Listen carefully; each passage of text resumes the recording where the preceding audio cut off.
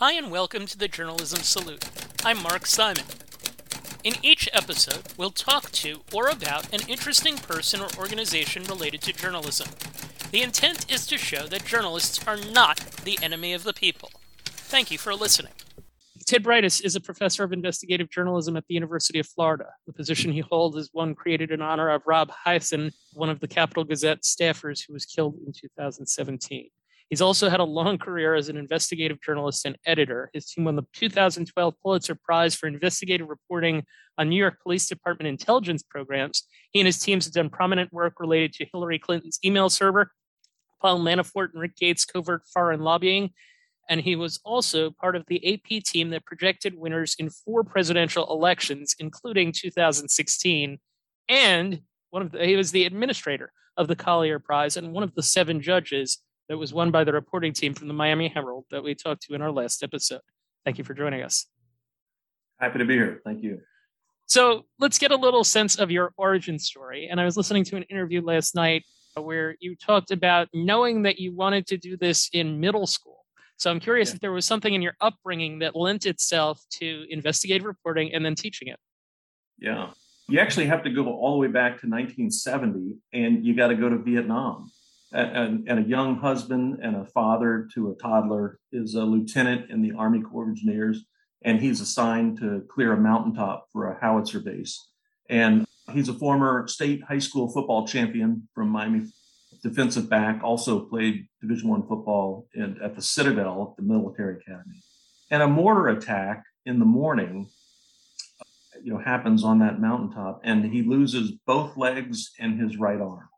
And he's near death, and he's dragged 3 times out during the shelling to Army medical helicopters before he can be flown to a field hospital in Chulai, and then eventually on to Saigon, and then finally on to Walter Reed Hospital in Washington.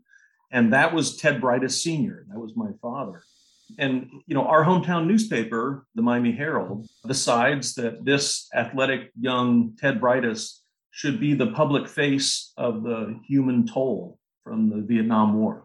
And he's the heroic local athlete who earns the Purple Heart and the Bronze Star and was, emblematic of the loss that other veterans from South Florida and elsewhere had suffered in Vietnam in this war. And Knight Ridder, who owns the Miami Herald, they send their war correspondent, James McCartney, to visit my father during his recovery in Saigon at the hospital. And we, the family, my mom and myself, we haven't even seen my dad at that point. We're just getting telegrams, really serious, concerning telegrams about his situation. And McCartney writes in a column that's published in the Herald that my dad is swathed in bandages and he can barely speak.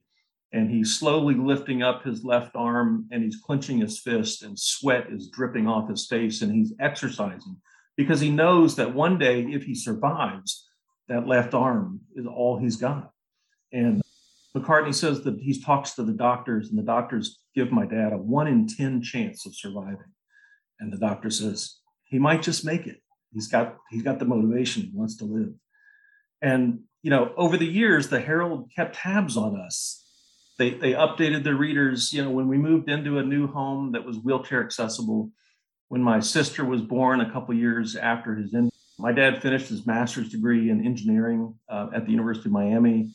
He becomes a PADI certified scuba dive master, and he takes up competitive wheelchair racing later in his life and carries the Olympic torch in '96. And later he competes twice for the United States in the Paralympic Games in Greece and Australia. And so there's these stories just, written about us and sort of updating the community about our lives.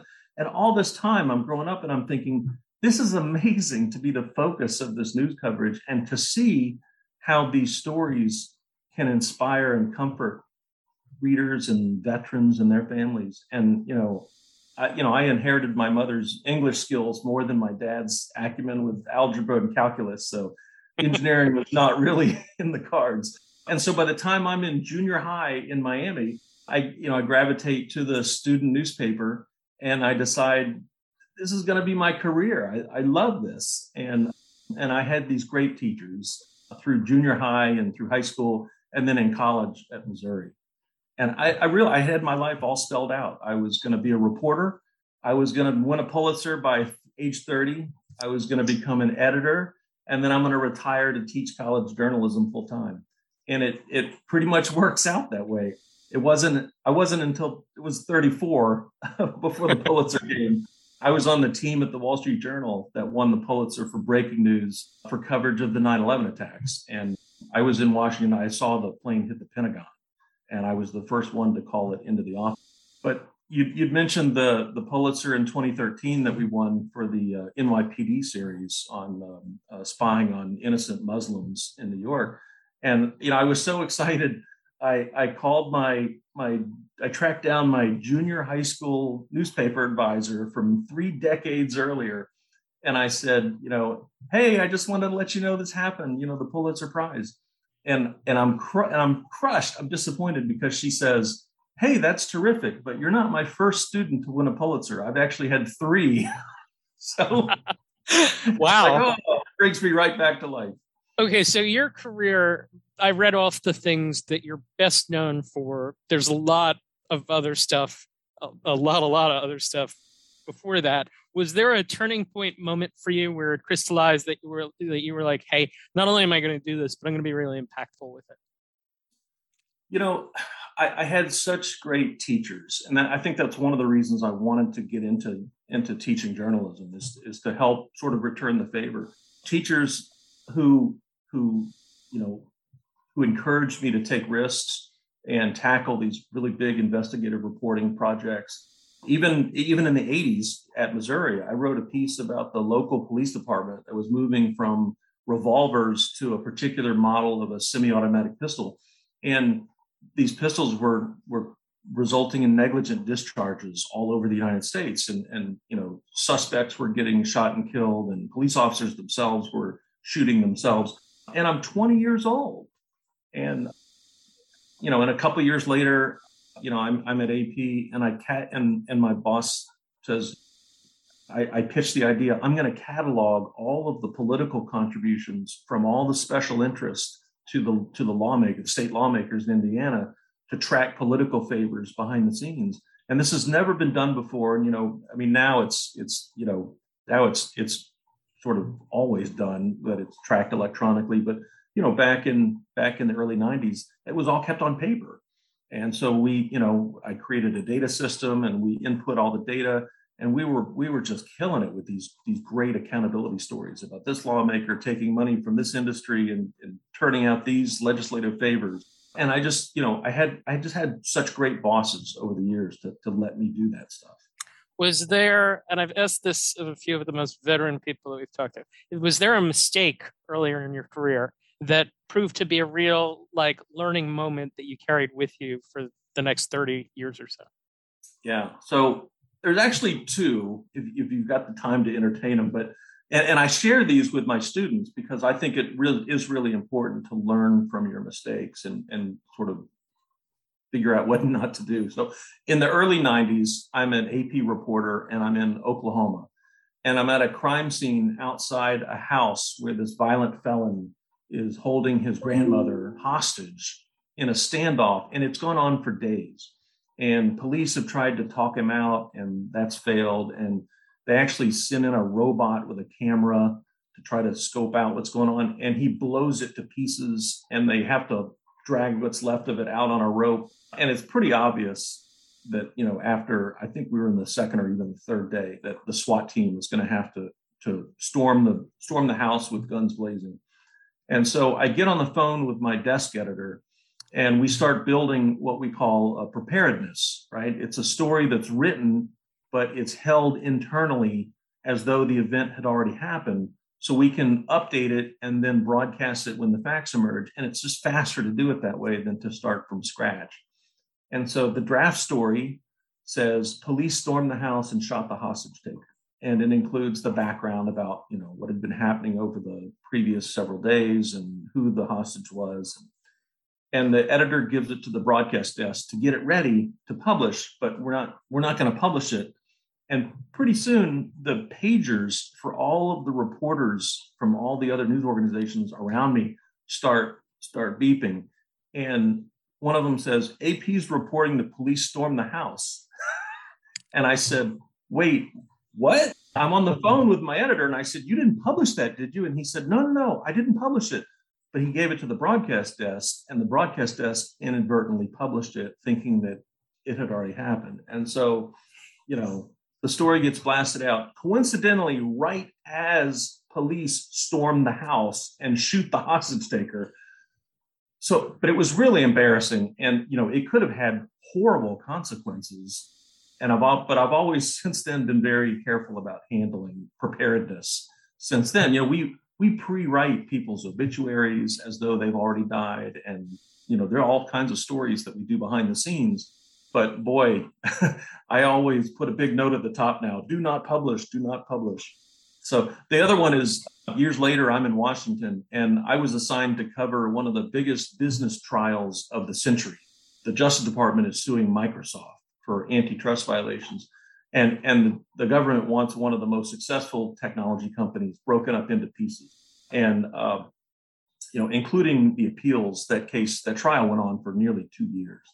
And one day after court, it's raining, it's pouring down rain. And I flagged a cab in front of the courthouse, and I see the trial judge, the federal judge, come walking out.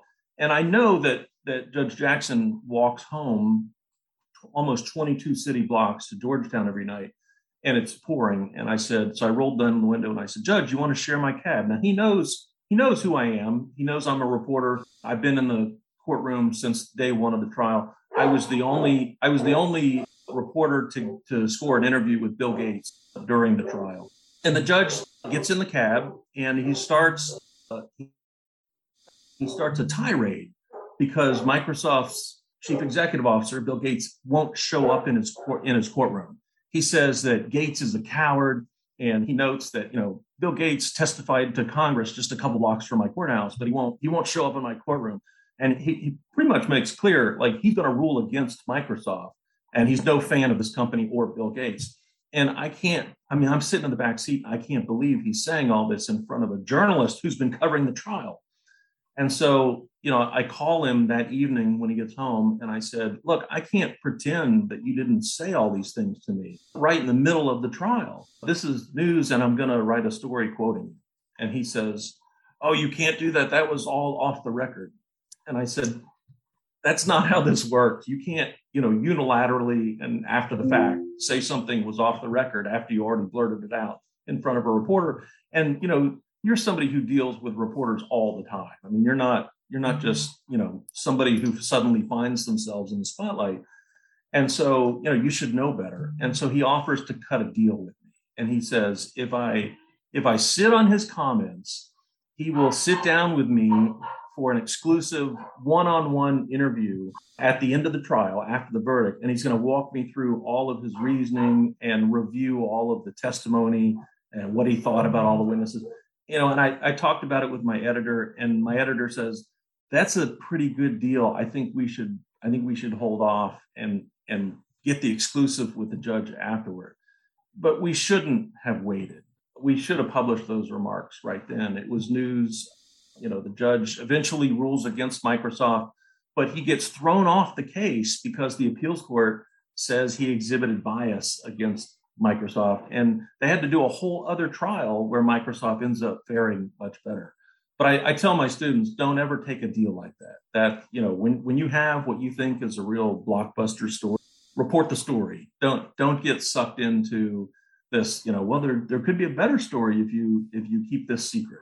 Fast forwarding here to the present time, in the context of all of the Collier Prize nominees that you've read, all the investigative journalism that you've done, everything that you've looked at in the past, what is the state of investigative journalism in the United States right now?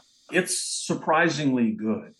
We had more than 6 nominations to the Collier Prize, 60 applicants, and some news organizations did such fantastic work that they were able to nominate, more than one from their own newsroom. The state of journalism is quite good. These were reliable, credible, accurate, investigative packages that really uncover sometimes criminal wrongdoing, sometimes negligence by state government agencies. And so one thing that we did see was, and we've seen this emerging for a few years now, is the increasing use of partnerships. And that project that they did was partly funded by ProPublica, which is a whole other news organization, but ProPublica chipped in some money to help pay for the work. And we're seeing those kinds of partnerships where news organizations that in the past might have competed against each other, they've got some aligned interest, and so they're sharing costs, they're sharing reporting expertise, they're sharing editing expertise, and projects like this, big complicated projects, can get done more expediently, can get done more efficiently and more cost effectively. Okay, so that's a trend in the field as far as overall scope goes. What about in terms of investigative reporters nowadays? You teach, you work with students close to graduation at the University of Florida. What traits do you need to be a good investigative reporter these days? Well, the first thing you need is to care about being accurate, and you have to be careful. We are writing about incredibly sensitive subjects. We sometimes write about litigious organizations or institutions or people. So we may have to defend ourselves in court. So you need to be solid. You want to have a strong sense of right and wrong. You want to have a commitment to accountability. Institutions and organizations and governments, they should be doing what they're expected to be doing. And if they're not doing it, we should call them out. You want to be fair. You want to be honest. You want to have transparency. I teach my students, if you're writing a hard story about someone, let them know this is going to be a hard story. This is not going to be a sort of a fluffy profile. You want to be upfront with people. You mentioned in 1990 that you built like a data set, a database essentially at that time. I'm guessing you did it on a Mac, like the original Macintosh, or an Apple IIe or something of that nature. What are the technological tools and things in technology that an aspiring investigative reporter needs to learn? Yeah, so we've come such a long way. The data tools, especially that we have at our fingertips, being able to just as a layman, not even a sort of a data expert, being able to query 20 or 30 million records. We have classes here in the journalism school at UF where we teach data journalism, but every day my student reporters, we're using Florida's files on 15 million registered voters. We've got millions of traffic tickets through, we've got parking ticket databases. It's just all of these data sets we find come in handy for different purposes. And so, you want to have the ability to run a SQL query or do a pivot table in Excel, to be able to sort and analyze data, but to be able to scrape data off of websites. Those are incredibly important skills for today's young journalists. Carol and Daniel's project took 2 years to do. They had thousands of pages of records. They had a very large number of interviews that they did. I just did a project, not investigative, where I interviewed 40 people and had 30 hours of audio, and trying to organize that took me months. And it was, and they talked about how it took them months to do what they did. How can reporters be effective in organizing notes, quotes, and data? Yeah, you have to be organized. Again, I've had reporters who work on my teams come in with 2-inch bound binders that have different tabs for different interviews and transcripts. You make a copy of everything that you've ever consulted, whether it's a particular document or a transcript of an interview, lists of all of your contacts for the stories, how to get a hold of them, when's the last time you talked with them, what were the circumstances of that. And partly you want to be organized because one of my jobs as the editor at the end of the day is to come in and challenge you, run this project through the crucible of the editing process and try to tear it apart and show its weaknesses and show where we may have gotten something wrong. And you need to be able to refute all of these challenges. Now there's a push pull there, because we were talking just before we started taping about rapid response. work with an editor, and I can only imagine how many edits the winning piece went through. And like, I can only imagine what investigative work requires with regards to editing. Is there an example maybe from your career that would show how tightly vetted work of that nature gets?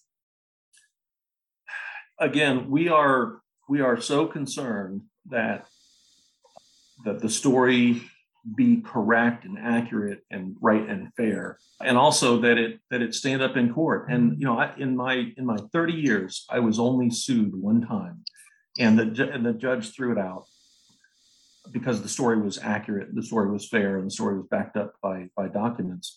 But you always are running against the possibility that you're going to get dragged into court and you're going to have to prove yourself that you were accurate. So, the diligence is, every fact, every date, the spelling of every name. And it doesn't mean that we always get it right. I mean, we're still human beings and we still make mistakes, but there are enormous safety nets and protocols and procedures to catch these errors before they get published.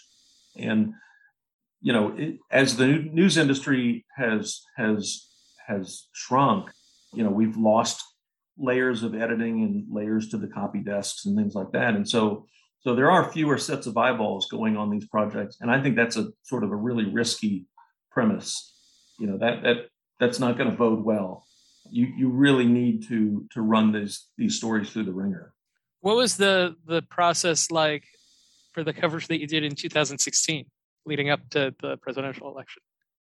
Yeah, so that there were a number of stories that we were prosecuting in 2016 ahead of the presidential election.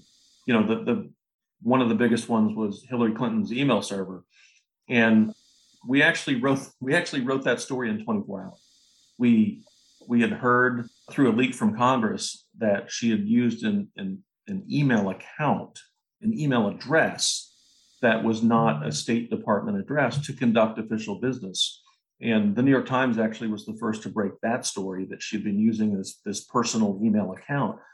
But I got together with my reporters and I said, well, where was that's going to be a key question. Is it in a data center that's protected and backed up and has all sorts of security experts keeping it safe, or is this just something being? And I remember literally saying, this is being, is it something being run out of her basement?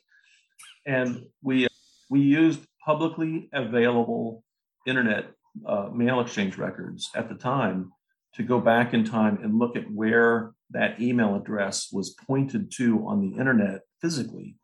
And when the Clintons' home address in Chappaqua popped up on the records, I turned to the reporter next to me and I said, "Holy cow, she's doing this out of her house." And the reporter, Jack Gillum, and I both are sort of nerds anyway, and we had actually run email servers out of our houses, so we know what's involved, and so we knew what records to track and look for. But we also, we had been involved for many years trying to get a hold of Hillary Clinton's emails because we were trying to vet her as a candidate at the State Department. So we had been filing FOIA requests, Freedom of Information Act requests with the State Department to say, I want to see copies of the emails that she wrote about this issue or that issue. And the State Department kept coming back and saying, we don't have them. We can't find any of her emails. And so we knew something was askew. And in fact, after the email server story came out and we wrote it, and I think what I'm most proud about is that story holds water even today. Every line in that story was borne out. And the significance that we were ascribing to her practice of doing this, and the fact that she uniquely had done this and no other government official had ever been identified as doing this. But after the email server story came out, we actually sued the State Department in federal court for failing to turn over and failing to manage the government records. And the State Department paid us $154,000 to settle the case, paid all of our legal fees, for years of trying to go after this. But, that story, when it was published, there were 9 days when Hillary Clinton refused to either acknowledge that we were right or dispute that we were wrong. And, people outside our newsroom were starting to have doubts about, well, maybe AP got it wrong. I mean, it seems like she would have come forward by now. 9 whole days, and then she has a speech at the United Nations and admits everything and says, I didn't do anything against the rules, but and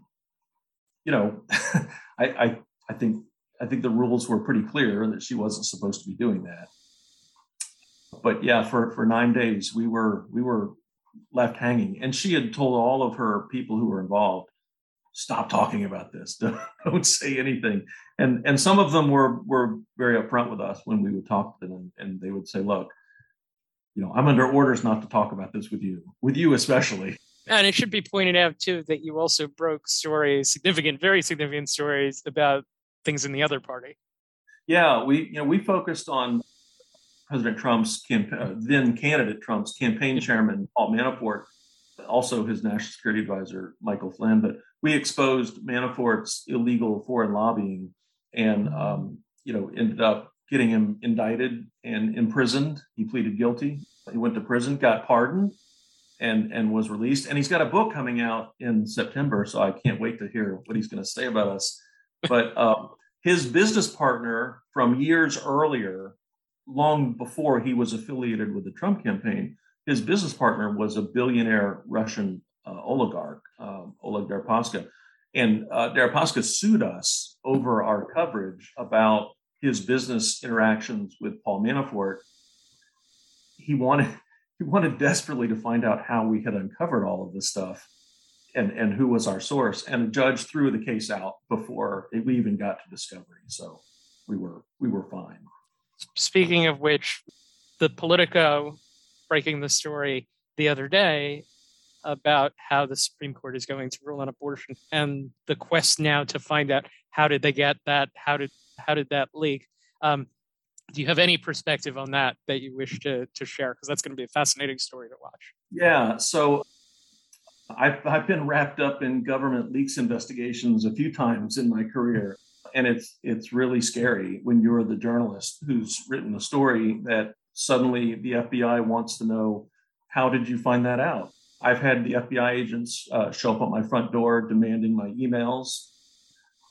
The FBI went to Verizon and turned over months of my home phone records without any warning to me.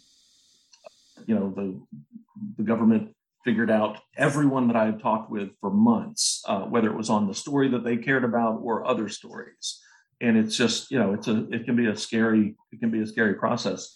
And ironically, Josh Gerstein, one of the two reporters who wrote that piece for Politico, used to report specifically on leaks investigations in Washington. So Josh is pretty uniquely situated to know how these leaks investigations are going to run.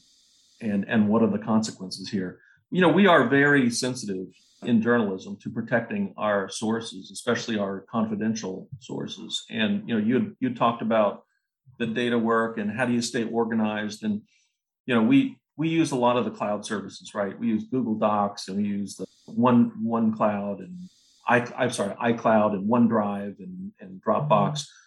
But we also are very sensitive not to use those cloud services when we're dealing with sensitive stories like this, because those are operated by third-party companies. And if the FBI or the government wants to find out who our sources are, they'll simply go to, Google or Microsoft or Dropbox with a warrant, and those companies they'll turn over all your secrets. And so on the really sensitive stories, and we had a lot of them. We work strictly locally off encrypted hard drives and encrypted thumb drives, because if the government's going to get it, they're going to have to come through our front door, and they're going to have to get it, and then they're going to have to either ask us to decrypt it, or they're going to have to break our encryption, because we're not going to tell them who our sources are. Certainly movies have been made about this, and I'll ask you in a second. I have a question that's related to movies and books that you might recommend, but I can't pass up the chance, if we're going to talk about 2016, making the call on presidential election winners. Can you give us kind of a broad strokes inside the room perspective on what that's like, and what particularly it was like in 2016? So, the Associated Press is sort of the de facto race caller. When AP calls an election, we're not saying who's winning at that moment. When we call a race, it means that candidate has won the race. There's enough evidence, there's enough votes coming in that we know who the winner is. And there are only 7 of us in the company at any one time calling these races. I started doing it back in 2004.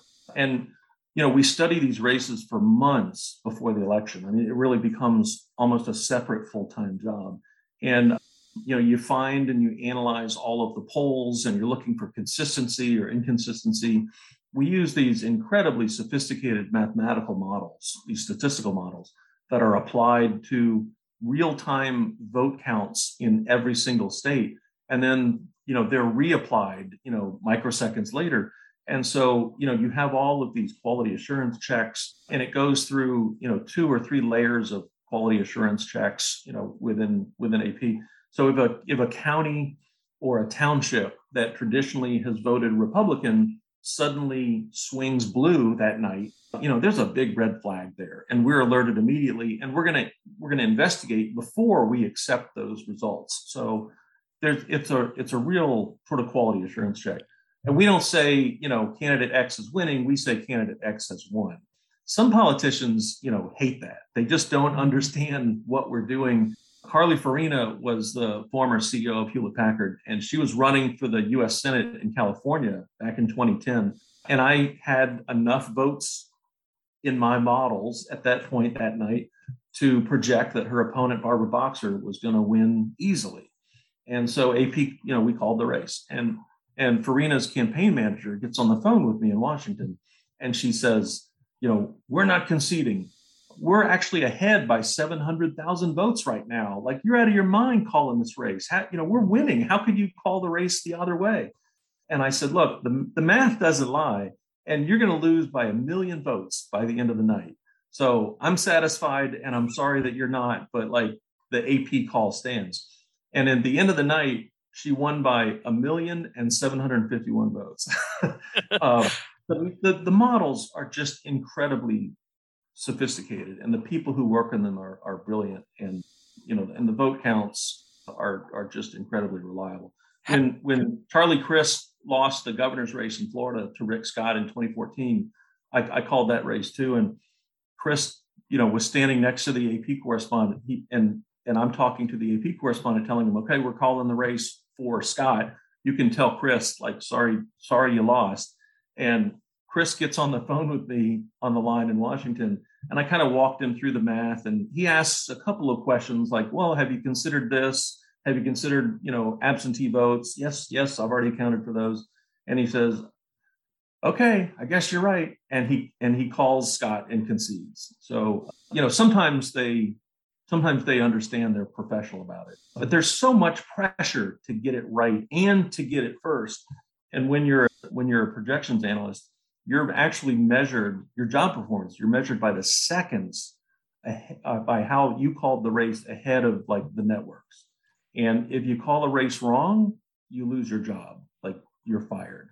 So it is very high stakes, but it's so much fun and just intellectually challenging.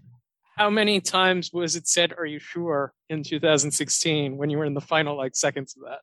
Yeah, so funny story. So AP had not called Wisconsin, and Wisconsin was my state to call that night among about 10 states that I had. And I was ready. I mean, I was sure. And there was one anomaly in one of the counties, but I had already run it down and had determined there weren't nearly enough votes to help tilt the election the other way around. So I was telling my boss, we could call Wisconsin. And I was hyper focused just on this one state. He was, of course, looking at the whole board and realizing that as soon as we call Wisconsin, that's going to put Trump over the bar, and he's going to be declared the president of the United States, and we want to make sure that we're right on this. And so, he kept coming back to me saying, "Have you checked that one county?" And yes, I kind of walked them through my math, and I said, "Look, just for grins, I mean, if the vote in that county is trending, this, and if you double Clinton's margin in that county, he's still going to win." So, it's not going to change the outcome. And finally, finally I got him to move on it. And AP, I think at 2:30 in the morning, was the first to announce that Trump was going to be president. But Were you glad to sit out 2020?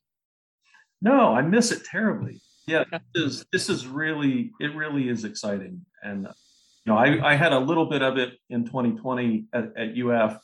I was helping run some of the local election coverage, some of our congressional races, and of course our gubernatorial race in 2018. And I had sort of replicated some of the functionality of what AP did with spreadsheets and databases, and was able to kind of walk my students like, this is how it's going to Sure. work when you get a job. So Wow. All right. So 2 questions to close. One, is there a void or shortage that an aspiring reporter can look to fill? The person that asked that was, I had an intern for a while, and she would ask that of every person that we had because she was an aspiring journalist at the time. yeah. So, journalism is a trade. It's not an art. You can learn this. It's a specialized trade, and I'm happy to be at the University of Florida and teach some pretty sophisticated journalism practices. But getting that specialized subject matter expertise, climate change, covering the intelligence community. You want to cover the CIA or the DNI in Washington, you're pretty much going to name your gig and name your salary. Those reporters who cover the FBI and the DOJ and do it well and are well sourced with high level officials and have an understanding of how the system interoperates with the executive branch and the legislative branch and even the judicial oversight with the FISA court. These are fairly sophisticated mechanisms, and you can pretty much call your shots. They have negative unemployment. They're constantly turning away offers for jobs. So I think in election years, covering politics and covering elections are in high demand. We're fortunate this year with the midterms coming up in November, the graduating class that just got out of UF, I had pretty much 100% employment. Even months before they graduated, all of my students had jobs lined up. And many of them are covering politics. One student's going to be covering President Trump for the Palm Beach Post in his own backyard in his own hometown newspaper. So she's very excited about that. But yeah, I think getting that subject matter expertise, economics, environment, intel, law enforcement, those are pretty high value jobs right now. So the last question, the podcast is called The Journalism Salute. And I typically would ask you to name someone that you want to salute for your good work, but I want to combine this with another question. I imagine that the reading list for your investigative journalism class is really, really good. And the movie list and all the other things that you put together. Are there things you would recommend among reading movies, documentaries, feature films, whatever, that relate to the field where you would salute the people that were either in them or the people that made the film for their good work? Yeah. Well, we read a lot of modern investigative reporting. We want to see how the professionals are doing it. Sometimes we read it critically. Maybe that's not how we want it, because sometimes investigative journalism is not done as well as it could be. But yeah, we watch clips from the films like you described, All the President's Men and Spotlight. I show those in my classes. The one on Richard Jewell, for example, to show how investigative reporting can get off track and go wrong and really, ruin somebody's life. That's an important lesson too. But we look at a lot of the entrants to the Collier Prize, because that is sort of the marquee of state government investigative reporting. I think John Cox of the Washington Post does an incredible job.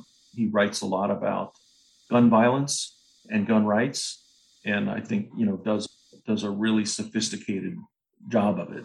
But yeah, there's so many great reporters. I mean, Carol Miller down at the Herald, the deputy investigations editor, is so intense and so polished and just wants to do the best stories and get them right and have a positive impact on these people's lives. So that's great. I learned that from talking to her, certainly, the intensity. Ted Bridis, thank you for taking the time to join us. Very appreciative that you would give me your time to talk. Sure. Happy to be here. Thank you. On the Journalism Salute, we offer interviews that are thoughtful, diverse, and smart. Khushbu Shah, the editor-in-chief of the Fuller Project. What we do differently is that we center women in our stories, whether they're sources or experts. By Ken Lemon, Vice President for Broadcast and the Chairman of the Black Male Media Project for the National Association of Black Journalists. Promoting diversity and fairness for journalists, and that's been kind of a big peg of what we've done lately. We're joined by PJ Cabrera. PJ is a teacher. And we focus on what we do matters because I think a lot of student journalists need to understand that the work that they're doing in their newsrooms is important. Bettina Chang, the co-founder and executive editorial director of City Bureau. If we could train more people of color to be journalists, that we would put ourselves on a better path where journalism might be more equitable, might be more responsive to the needs of communities. The Journalism Salute allows journalism to show the best of itself. Tune in and join the conversation. Welcome to Journalism History, a podcast that rips out the pages of your history books to re-examine the stories you thought you knew and the ones you were never told. I'm Terry Finneman, and I research media coverage of women in politics. And I'm Nick Hirschon, and I research the history of New York sports. And I'm Ken Ward, and I research the journalism history of the Great Plains and Rocky Mountains. Find the Journalism History Podcast at journalism-history.org/podcast and wherever you listen to your favorite podcasts. Thank you for listening to the Journalism Salute. Please let us know what you think of the show. You can find us on Twitter at JournalismPod, and you can email us at journalismsalute@gmail.com.